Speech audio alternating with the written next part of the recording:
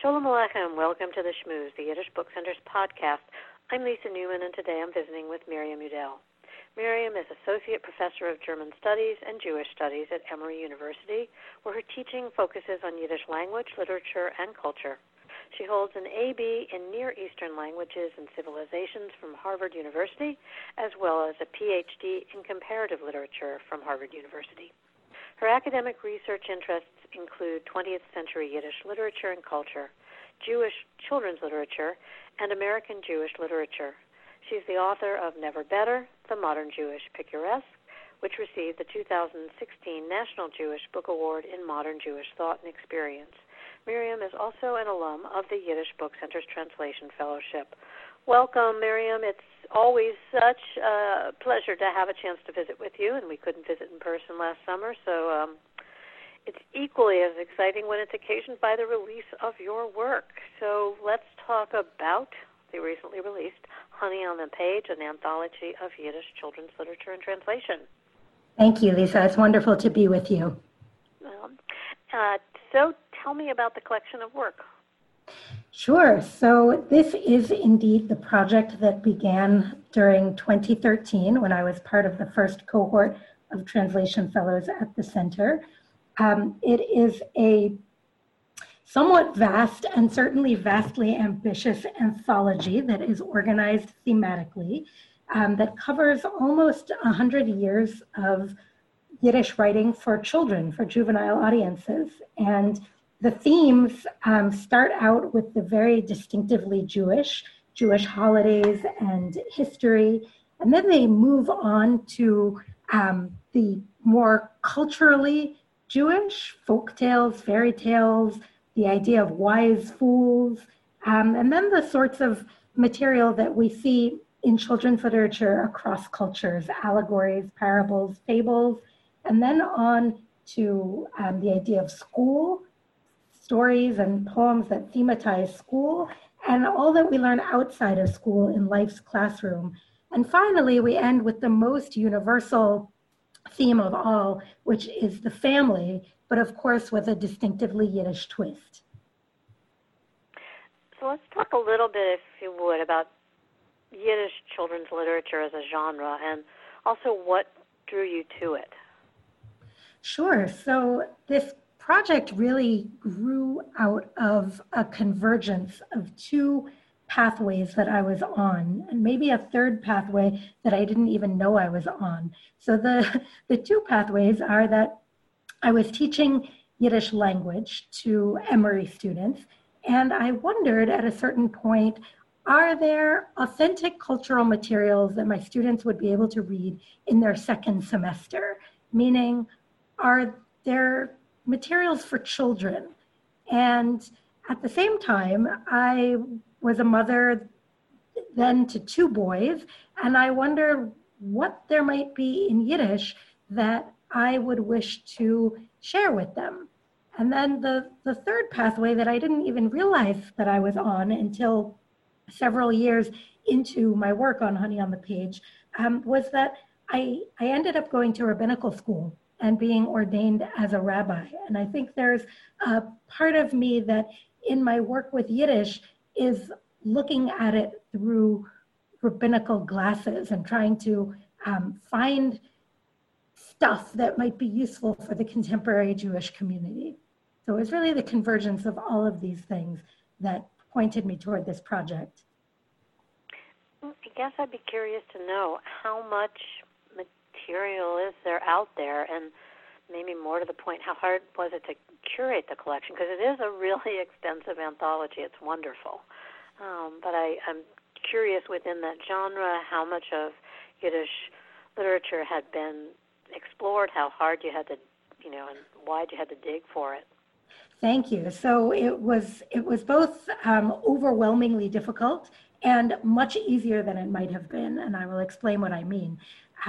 It was overwhelmingly difficult because we have about 1,000 freestanding extant books, and we have several periodicals, some of which ran for decades, like the Kinderjournal, which was sort of the Yiddish highlights for children. And so there is a tremendous amount of material. But people with a lot of foresight and wisdom had already made certain forays that made my task much easier. And one of them is actually housed on the website of the Yiddish Book Center, which is the Noah Kotzen Library of Yiddish children's literature, which includes little synopses of hundreds and hundreds of Yiddish texts by a group of volunteers who worked on this, I'm not even sure, about 20 or 30 years ago.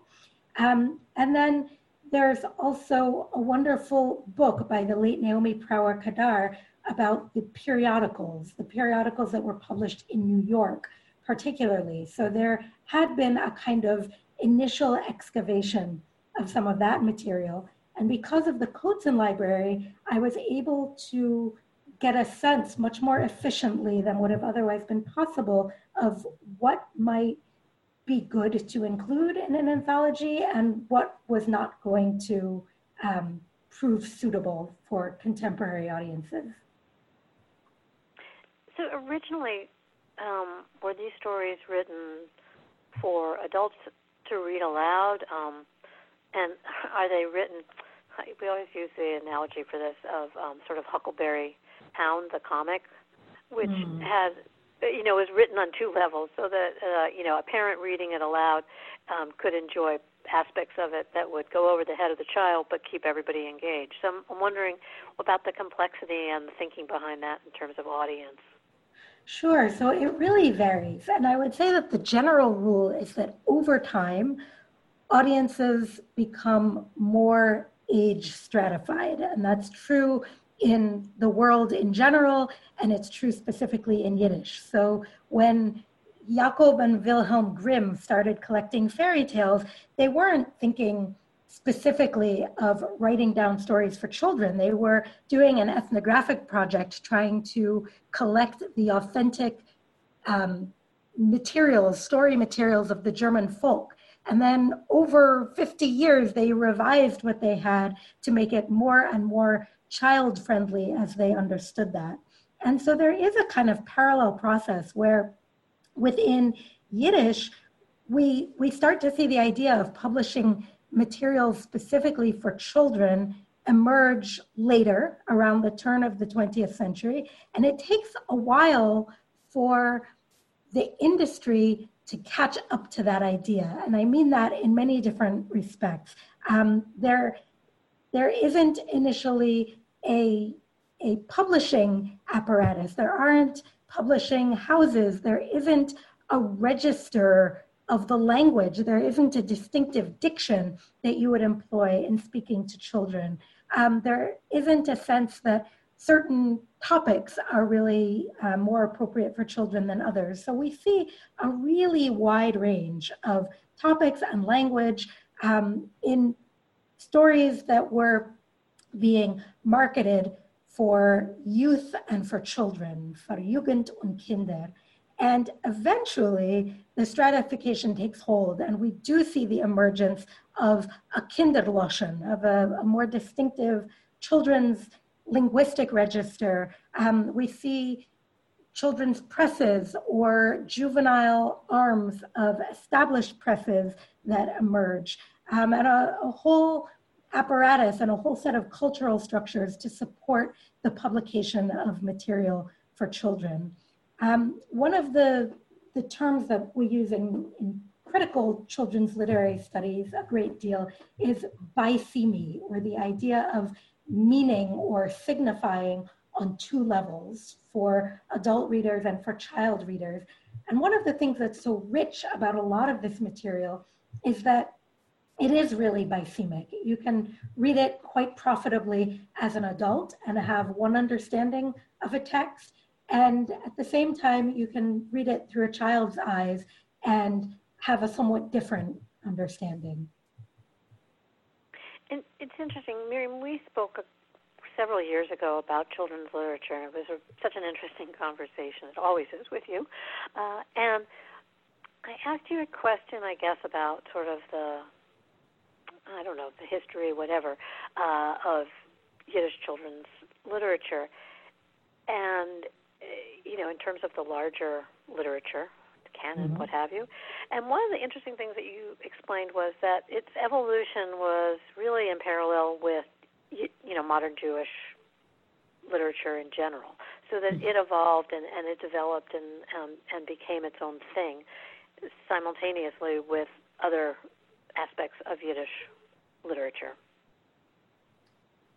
Yes. So I think what I would emphasize now is that Yiddish children's literature really arises in tandem with Yiddish cultural nationalism, and the extent to which creating this literary tradition for children was an act of political cultural will.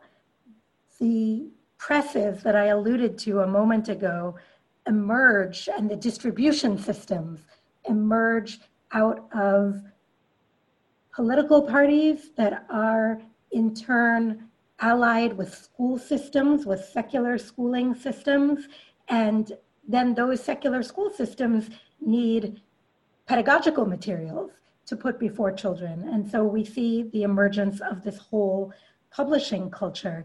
So it's really, it's intimately bound up with the history of Yiddish schooling and Yiddish politics, and Yiddish schooling as a means of Yiddish political agitation and consciousness building. And then the other thing that I would say about the emergence of Yiddish children's literature is that it comes about during the early decades of the 20th century, when we are really starting to see the widespread diffusion of the invention of childhood. And what I mean by that is the idea that children are in a distinctive psychological phase of their lives, that they are in a particularly impressionable time, a vulnerable time, but also a period of life when you can really be sort of built up intellectually and set on a path ideologically, and that there is a kind of special status to this juvenile period which requires its own distinctive reading materials. So that's something special about Yiddish children's literature emerging precisely when it does. And it's interesting to look at many of the names of the Yiddish writers who penned these pieces. Mm-hmm. There's a surprising number of them who are names that are recognizable to me, sort of the, not the scholar of Yiddish literature, but somebody who's familiar with some names. Were you surprised to find that these writers had penned children's stories? So one of the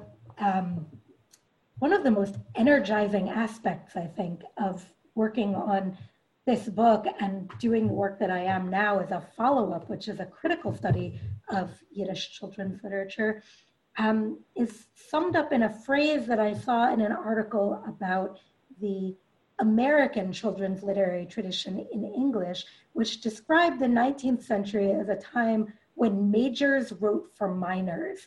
And I think that throughout the whole of Yiddish children's literature, that's true, that almost every major literary figure wrote at least something for children. It was almost like a sort of cultural badge of honor. You had to do your part for the next generation. And some of them really kind of took this activity and ran with it, like Kadya Molodovsky or Isaac Bashevis Singer, and others wrote their one or two stories and kind of moved back into the realm of writing for adults. But some of those stories, like the Moishe Kulbach story that I include in the anthology, are absolute treasures.